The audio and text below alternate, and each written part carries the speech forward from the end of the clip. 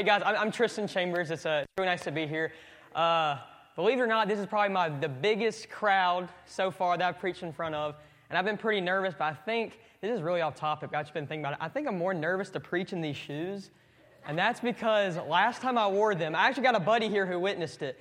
I was walking down the stairs out of my dorm, and man, tripping is an understatement. I feel like Pastor Mike likes to walk down these stairs. You won't see me doing that today because, man, I took one step. I was on FaceTime, and I tumbled, man. It was embarrassing. Nick, my buddy, came down. He said, "Are you okay, bro? You just died." And I was like, "I know. Like, I don't even know what just happened to me." So, but no, that's aside. But guys, thank you so much for being here. As Mike said, I'm kind of like his support as the Wild Game Supper was last night. What about that Wild Game Supper, guys? What about that Wild Game Supper? Amen. Amen. Last night, eternities were changed. Forevers were changed last night. Not because Hank Parker was there, not because the food was great, not because Solid Rock put it on, not because we had great gifts. No. All because of the grace of Jesus. That's the only reason why last night went the way it did. And I'm so proud that I was a part of it and that I get to be, Mike's filling this week. I'm so excited to bring y'all this message today. To begin, we kind of got a special birthday anniversary. Solid Rock, as of this month, has been operational for 30 years. 30 years. 30 years ago, Pastor Mike and his wife Cindy were given a vision from God to give people a safe place to worship, an accepting place to worship, to come in and worship one name, one body together. And they've been doing it for 30 years. I want to thank Mike personally for giving me opportunities like this to speak. Because it's so warming. I mean, he can come up here and give me praise and stuff, and that's so warm, but it's not because of Mike Franklin. And he'll say that. Kind of the slogan of the church, if you look at our bulletins, is Matthew 16:18. You can turn with me right there. We're gonna read it real quick. So Matthew 16:18. Right here, Jesus is talking to Peter, one of his greatest disciples. And Peter got this nickname when he was under Jesus as the Rock. They called Peter the Rock. And Jesus says right here to Peter, he says, "And I tell you, Peter, that you are Peter, and on this rock I will build my church, and the gates of Hades, also known as hell, will not overcome it." But here's the thing about this church. Here's the thing that Mike Franklin realizes, is in this verse, it's not talking about Peter. The rock that it's talking about is not Peter. The foundation in this is not Peter. The foundation is Jesus. That's the rock that Jesus is talking to Peter about right now. This is what we're discussing. And he says, because, Peter, you will build my church on this rock, the gates of hell will not prevail against it. Because Mike Franklin has not built this church on himself, on his staff, on this worship team, on me, on our youth, on money, on Wild Game Suppers, on special events, on anything, because he has not built this church on that name, but on the name, the gates of hell have not, are not, and will never prevail against this church. Never.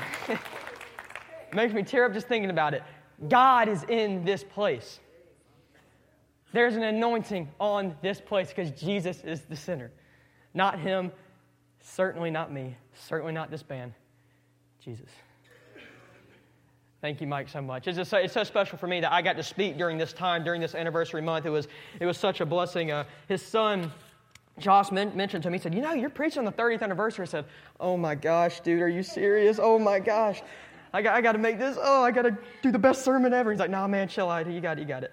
But anyway, today we're gonna be kind of plotted and settled into the book of Exodus. So if you have your Bibles, go ahead and turn to Exodus if you don't mind.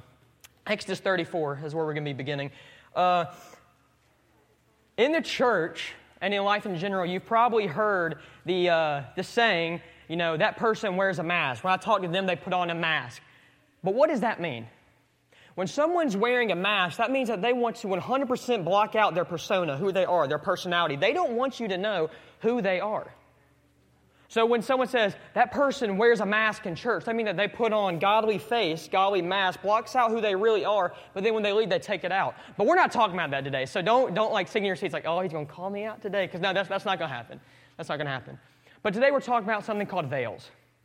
Now, a veil, you probably associate a veil with like a bridal veil. We'll talk about that today also, the bridal veil.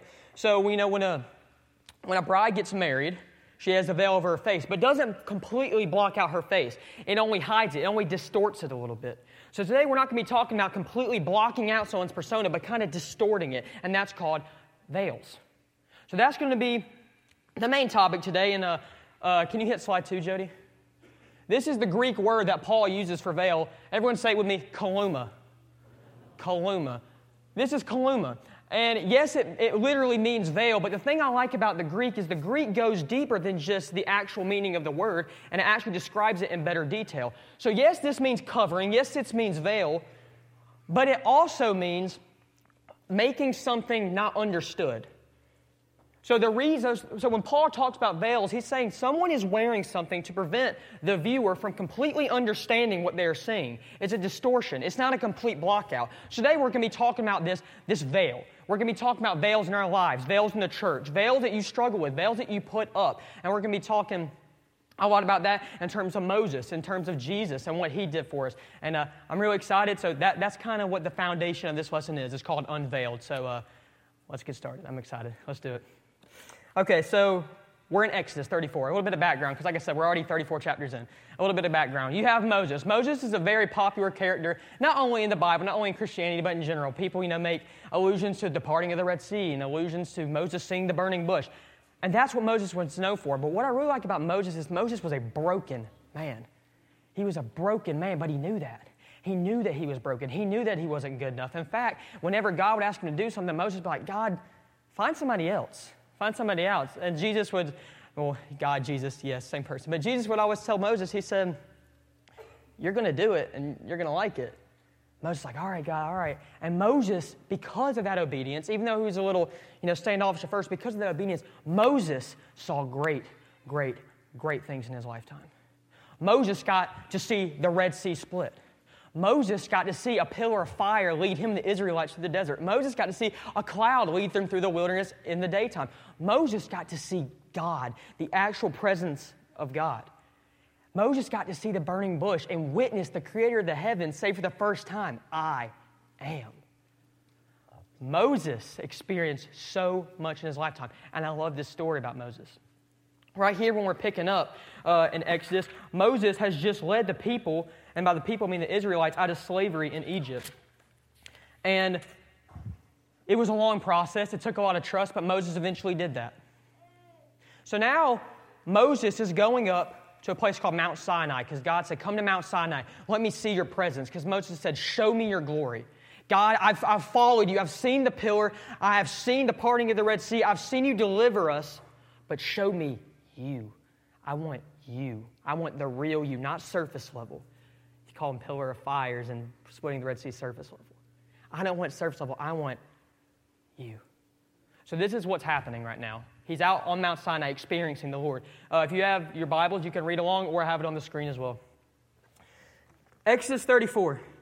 It says, when Moses came down from Mount Sinai with the 2 tablets of the covenant law in his hands, he was not aware that his face was radiant because he had spoken with the Lord. When Aaron and all the Israelites saw Moses, his face was radiant, and they were afraid to come near him. But Moses called to them. So Aaron and all the leaders of the community came back to him, and he spoke to them. Afterwards, all the Israelites came near him, and he gave them all the commands the Lord had given him on Mount Sinai. When Moses finished speaking to them, he put a veil on his face. But whenever he entered the Lord's presence to speak with him, he removed the veil until he came back out. And when he came out and told the Israelites what he had been commanded, they saw that his face was radiant. Then Moses would put the veil back over his face until he went to speak with the Lord. So we have this scene. We have this scene that Moses has just seen the exact glory of God, exactly what he has been asking for, exactly what he has worshiped and followed and dedicated his life to despite his brokenness, despite his past, despite what he's going on to. And he says, show me what you got. And God shows him his exact glory. And when he comes back down to the Israelites, because during that time God also gave him the commandments, the 10 commandments, the law. So when Moses comes back down, it says his light is his face is shining. It's radiating light. And it says the Israelites were scared that they didn't recognize Moses almost. That Moses had to say, "It's me. Why are you acting like this? What's wrong with you? Moses, your face is radiating. Why? Because he was in the presence of God. There are two parties in this story, and there are two parties that I want you, the individual, not the church, not all together, this time individual. I want you to think about today, which party are you in this story? As we continue today, who are you in this story? Are you Moses? Moses has seen the glory of God. He has lived an unveiled life with God. But when he gets down to the Israelites, and they're like, we don't know you because you're godly. You're different. And Moses says, I'll put a veil over my face then. Are you that person? Do you have a veil over your face? Are you hiding the glory of God that you have experienced already? And are you hiding it for other people? Is that why your veil is on? Are you hiding it because you're scared? Are you hiding it because Jesus doesn't have your full-on heart? Why is there a veil over your face? Are you Moses? Or are you the Israelites? Are you the one that when people talk about Jesus, when people talk about God and they bring it up, you're like, I don't recognize that. That's alien to me. That's foreign to me. Veil. Put it on. I don't get it. I don't understand it. I don't want to understand it. Put it on. I don't recognize you. I don't want anything to do with you. Veil. Who are you in the story? It needs to be answered today. There is a third person, and that is you are living unveiled lives. You've experienced God's glory. You have seen what Jesus has done in your life and other people's lives, and you live unveiled. You spread the glory of God. Even though people say, put a veil on, you say no. Who are you in this story? Think about that as we move on today. Think about it. So now we're going to go on to Exodus 26, 8 chapters back. And now we're going to talk about another veil in history as well as the Bible. We're going to go ahead and read it first. I'll do that. It's on the screen as well if you don't have your Bibles. It says, or I'll give you background also. So right now, God is giving the Israelites, God has just rescued the Israelites from slavery, from captivity. And now He is giving them specific instructions, A, B, C, D, as specific as you can get to build their tabernacle, to build their place of worship. That is what He is doing right now. He's giving them, you need to do this, and He needs to be perfect. Why? Because I'm God and I can tell you what I want to tell you. That is what is happening right now. So it says, make a curtain of blue, purple, and scarlet yarn, and finely twisted linen with cherubim woven into it by a skilled worker. Hang it with gold hooks on 4 posts of acacia wood, overlaid with gold and standing on 4 silver bases. Hang the curtain from the clasp and place the Ark of the Covenant wall behind. Put the atonement cover on the Ark of the Covenant wall in the most holy place. Oh, I skipped a verse, I'm sorry. The covenant wall behind the curtain. The curtain will separate, that's the most important part, the curtain will separate the holy place from the most holy place. Put the atonement cover on the Ark of the Covenant wall in the most holy place. Place a table outside the curtain on the north side of the tabernacle and put the lampstand opposite it on the south side. Now, when I read that for the first time, I was like, that is so much. And those are 5 verses. God is telling Moses this chapter and chapter and chapter and chapter and chapter and chapters worth of information. Moses, build the church to this exact dimension. Moses, make this curtain and make it embroidered with this color, with these on it. Everything was so particular. Miss Jody, I think it's slide 6 that it's on exactly. This is what this curtain would look like. So this isn't some ugly curtain. This isn't some like mainstream curtain. This is a beautiful piece of work. And not only is it beautiful, but it has a purpose. As we read in the scripture, it's to separate the holy place from the most holy place. The most holy place is the presence of God. That is the most holy place. And this is supposed to separate people from that. This curtain was designed to be 4 inches thick, which is ridiculous. And if you had 2 horses on either side of this curtain and you somehow tied ropes to their ankles or something and to the veil, you could not pull it apart. This was serious. Why? Why did it have to be this thick? Why is it not easily moved? There's a reason for it. So you cannot be in the presence of God. It's to separate you. It's to veil you all. This is called the curtain in Scripture, but this is also referred to as the veil of separation. The veil of separation. This curtain is designed for you not to be in God's presence. Why? Because Jesus had not come yet, and with sin, you could not exist in God's presence. You couldn't do it. So yes, it was a form of protection, but it was also God saying, I delivered you, A, B, C, D, E, F, G, you're going to do it. There was one person, though, that could enter the curtain. There was one person that could enter the veil. His name was the high priest. And God also gave Moses all the instructions for the high priest as well. The high priest also had specific instructions and specific garments that he was supposed to wear. And what the high priest would do, he would enter this curtain and be in the presence of God once every year. One time. And it's called the Day of Atonement. And his job was to go in the presence of God with a sacrifice, and he would have blood covering him so his sins would be covered so that he could then exist in the presence of God. But why was he going in there? To sacrifice some animal, most often a lamb, to atone for the sins of the community and for that church. That was the purpose of the high priest. Slide 7, please. I think it's the next one. This is what the high priest would look like. Now, as you can see, I could not be your high priest. I would not be your high priest. If I even tried to cross that curtain wearing this, I would be dead. It would just be donezo. But this is what he would look like. All the colors is mentioned in Exodus. How long the garment is supposed to be is in the Exodus. If you see that plate on his chest, there are 12 stones representing the 12 tribes of Israel, and they're color-coded. This is serious. God's saying, if you want to be in my presence, you're going to have to work for it. You're going to have to do this and that and this and that. And they did it because they witnessed the glory of God.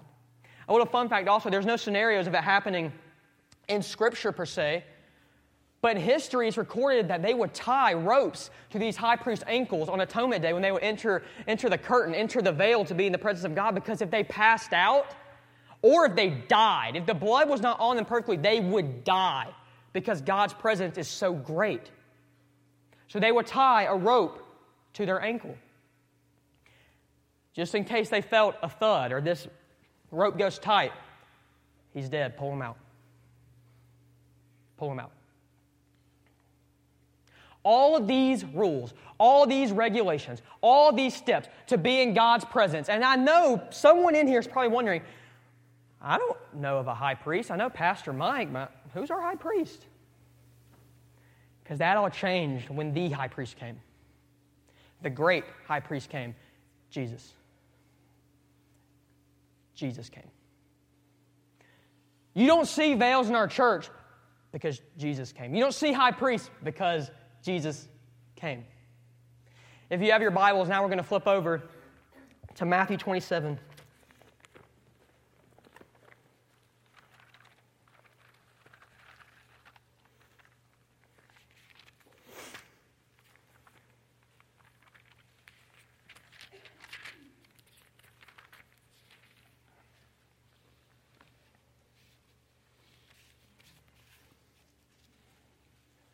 Read it with your Bibles if you have, but if not, again, it's on the screen. Matthew 27, 50 through 52. Backdrop, Jesus is on the cross. We're about to read Jesus' last moments on Calvary. The most important event in the history of the world is taking place, and we're going to read it. 50 through 52. It says, "And when Jesus had cried out again in a loud voice, he gave up his spirit. He died. At that exact moment, the curtain of the temple was torn in two from top to bottom. The earth shook, the rocks split, and the tombs broke open. The bodies of many holy people who had died were raised to life. The curtain tore, the veil tore." Many things happened that day. Historically, and archaeology has also proved that these things happened. An earthquake happened when Jesus died on the planet. There was a blood moon eclipse when Jesus died on this planet. This is history. This isn't religion. This isn't, me up here being crazy, being a Jesus freak. This is history that just happened. This took place. And this is also history. The blood moon was cool. The earthquake was cool. The rock splitting, that is cool. The most important part, though, is that veil tore. The curtain tore right down the middle. But what does that mean? It's a message from God saying, the separation is done. The separator of separation came and gave his life. So when you hear, Jesus died for my sins, that's such a cliche statement today. Jesus died for my sins so we can be in his presence. Not behind a veil, not just in a church, anywhere.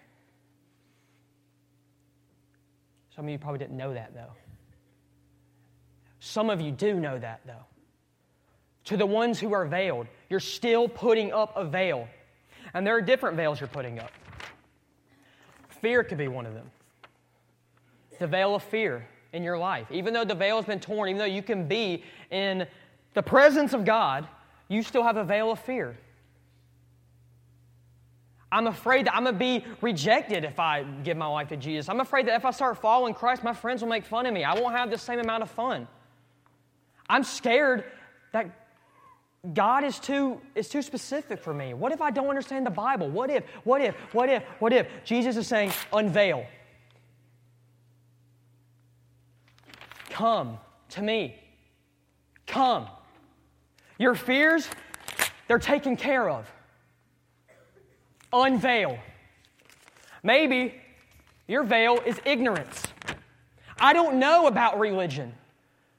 I don't know about Jesus. I don't know who this person is. Great high priest, torn veil. What is going on? What is this? I don't understand. Or maybe I was raised in a different culture, not Christianity. Maybe I was raised as an atheist or an agnostic. I don't know this Jesus. Jesus is saying, unveil. Unveil. I have answers for you. You have doubts, I have answers. Come to me. Ask me questions. Ignorance. Unveiled. Maybe your veil is anger. God, why did you take her from me? God, why did you take him from me? God, why didn't this work out? God, why didn't I get into my dream school? God, why didn't I get the job that I wanted to land? God, why didn't I get this? God, why do you hate me? Why do you hate me? God's saying, unveil. Unveil. Let me show you how that was for your good. Help me show you how I was speaking to you. Help me. God's saying, unveil. Let me show you why I did that. Let me show you how it was for your good, to prosper you, to lift you up so you can know me. Let me show you. Unveil your anger. Maybe you feel unworthy. This one breaks my heart, probably more than all of them. You know, in that relationship, it was my fault. In that marriage, it was my fault. What if I screw my relationship with Jesus up too? What if God doesn't look at me how he looks at the preacher or the youth pastor? What if God doesn't see me how the Bible says? I don't feel worthy. God's saying, that's rubbish. That's rubbish. Unveil. He's saying you're worth every second of that crucifixion story. Every second, every minute. Unveil from unworthiness. Because Jesus is saying, you're more, and you're worth more than precious diamonds. You're the most worthy thing of creation. The last one, sin. Sin. God loves when this is people's veils. Because he's saying this is the easy stuff to deal with. He's saying, I can unveil you from this. Maybe you say, I'm an addict. Maybe you say, I have a bad mouth. I cuss a lot. Maybe you're saying, Tristan, I've done X, Y, Z. You don't know my past. You don't know what I've been through. You don't understand. And no, I don't. Frankly, I don't understand what you're going through. God does. I don't. But maybe you're saying, and this kind of ties into the unworthiness, maybe you're saying, sin is what's going to keep me from God. And God says, there's a cross in the story.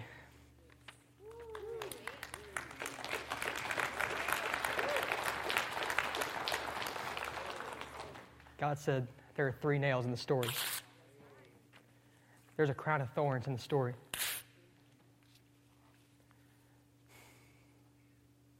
There's holy blood in this story.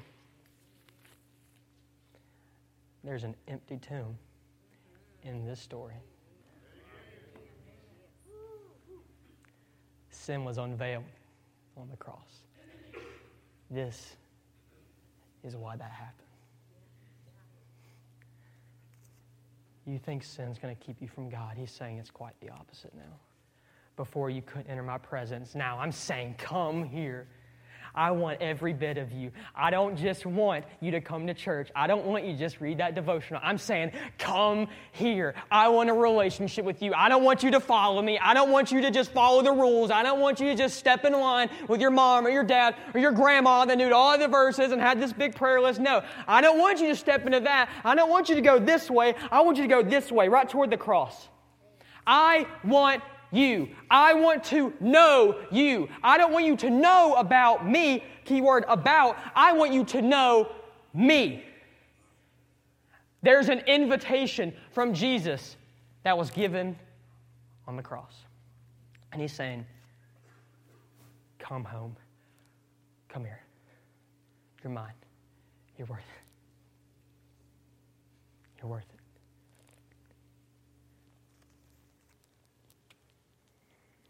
The next veil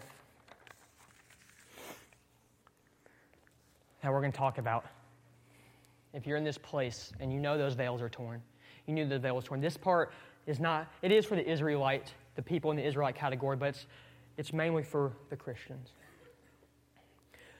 There's another veil that Christ gave to us, and that's the bridal veil. When you become saved and you know that veil was torn and you know the blood that was spilled, you know the God that died on Calvary that day. God gave you a bridal veil to be the bride of Jesus. What does that mean? Throughout the Bible, you see comparisons to the church being the bride of Christ. You see Christians being called the bride of Christ continuously. But what does that mean? First of all, it means that we're supposed to be faithful to the Lord as a man should be to his wife. And back in that culture, in the Israelite culture, when women would prepare for weddings, they would prepare themselves. They would distance themselves and they would prepare themselves for their husband. The husband is Christ. But ladies and gentlemen, the wedding hasn't happened yet. That's why there's a veil here. In the wedding, the veil is lifted when the wedding occurs. The wedding hasn't happened yet. When's the wedding? When the eastern skies split. When Jesus returns. Church, I've talked to many pastors about this. Many. Because I was seeing it and I wanted to know their opinion. Prophecies of that Bible, prophesizing the return of Christ, are coming true. Jesus is coming back soon. Soon. This isn't a wedding where there's a best man. No. Just because your mom or dad knew Christ, there's no best man in this wedding. In fact, there's no one invited to this wedding. It's the bride and the groom. Do you have the bridal veil? And when Jesus comes back, are you a part of this ceremony? Are you a part of this ceremony? Ask yourself that. It's the most important question in the history of the planet. In culture, most of the time, weddings are boring. This is a wedding you don't want to miss. I promise you, you don't want to miss. And Jesus made it clear. He said, you don't want to miss this. Look what I'm doing. It's coming. There's more to come. Christ is coming back to collect his church. But do you know? Are you unveiled? Are you living an unveiled lifestyle? Do you know those veils are torn, or do you still have them? Do you need to pray? Do you need to come see a leader? Do you know that you have been unveiled in the name of Jesus? Do you know the story of Calvary? How Christ took on sin for the world so that we can know Him? Do you know that Christianity, this form of religion where you follow guidelines, this following guidelines thing, it doesn't happen in this church. We don't know God because we follow guidelines. We have a personal relationship with Jesus, a personal relationship with the Creator. That is what following Jesus is. Not saying I'm going to read this Bible from cover to cover and I'm going to follow every single rule in it. No. You got it wrong if you think that's right. Having a relationship with the Almighty, with Jesus, diving in His Word, learning about Him, figuring Him out, saying, God, you act this way, you tell me to do this, but I know how great you are, I'm going to do it. That's what following Jesus is. Not rules. Relationship. That's the gospel. That is the unveiling story.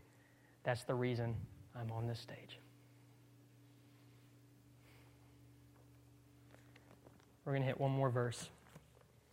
2 Corinthians chapter 3, please.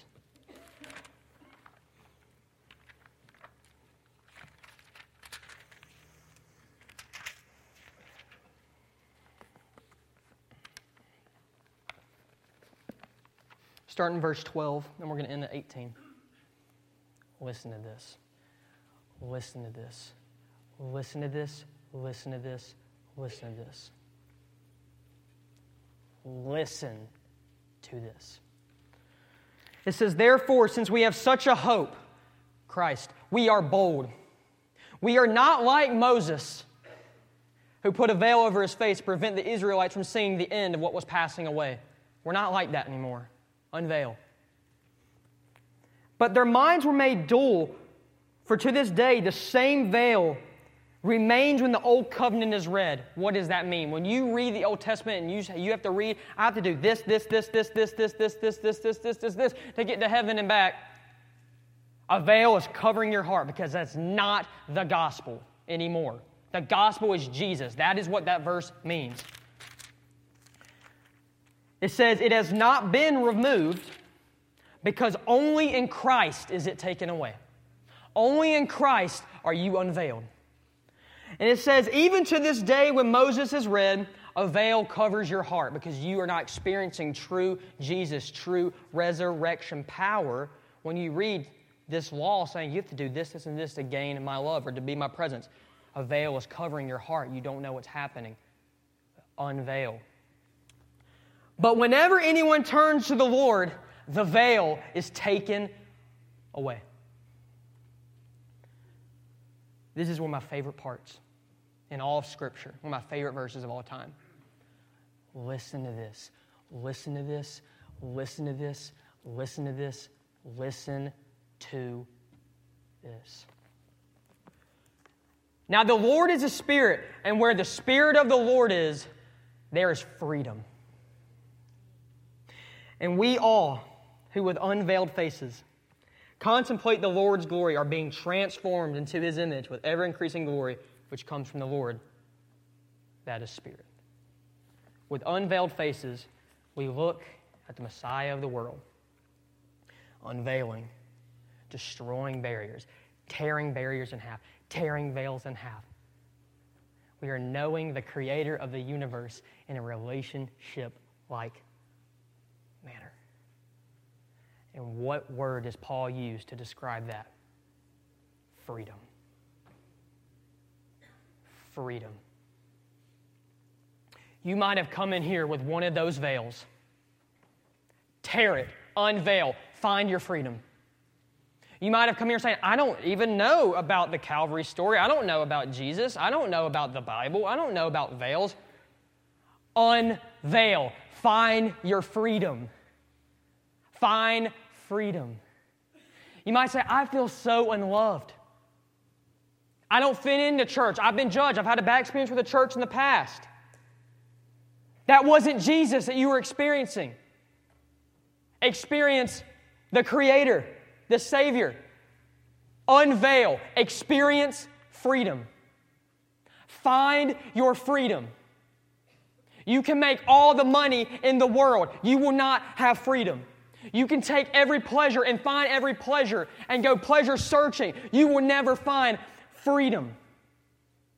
You can try to gamble. You can try sex. You can try pornography. You can try alcohol. You can try drugs. You can try whatever you want. It will not give you freedom. It'll leave you empty. But freedom, as Paul says, is the Spirit of God. Freedom is that cross. Actually, no, it's not. Freedom is the God who died on that cross. Find your freedom. Come home. If you are like Moses in the story and you're living veiled, we're going to revisit that. Unveil, find your freedom, come home. If you're like the Israelites, I don't know it, I don't know this, Jesus. I don't understand that Jesus. I don't want anything to do with that Jesus. If I follow Jesus, I'll be a coward. If I follow Jesus, I lose everything. If I follow Jesus, my life is different. I'm a first-hand account and witness of saying that that's not true. Come home. Find your freedom. There is freedom in Christ. I'm going to ask whoever's playing the invitation to come on up. If you don't know how this works, if you are confused and I don't know how this Jesus works, I don't know, how does unveiling look, Tristan? How does breaking these barriers look, Tristan? It starts with one thing. Believing that Jesus died to unveil you. Jesus died for your sins so He can have a relationship with you.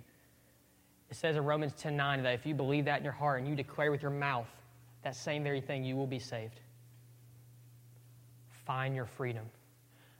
As Joe and my mom begin to play, we're going to invite you to the altar, and me and Pastor Mike are going to be down here in case anyone wants to make decisions. If anyone wants to unveil, if anyone wants to find freedom today, we're going to give you that chance.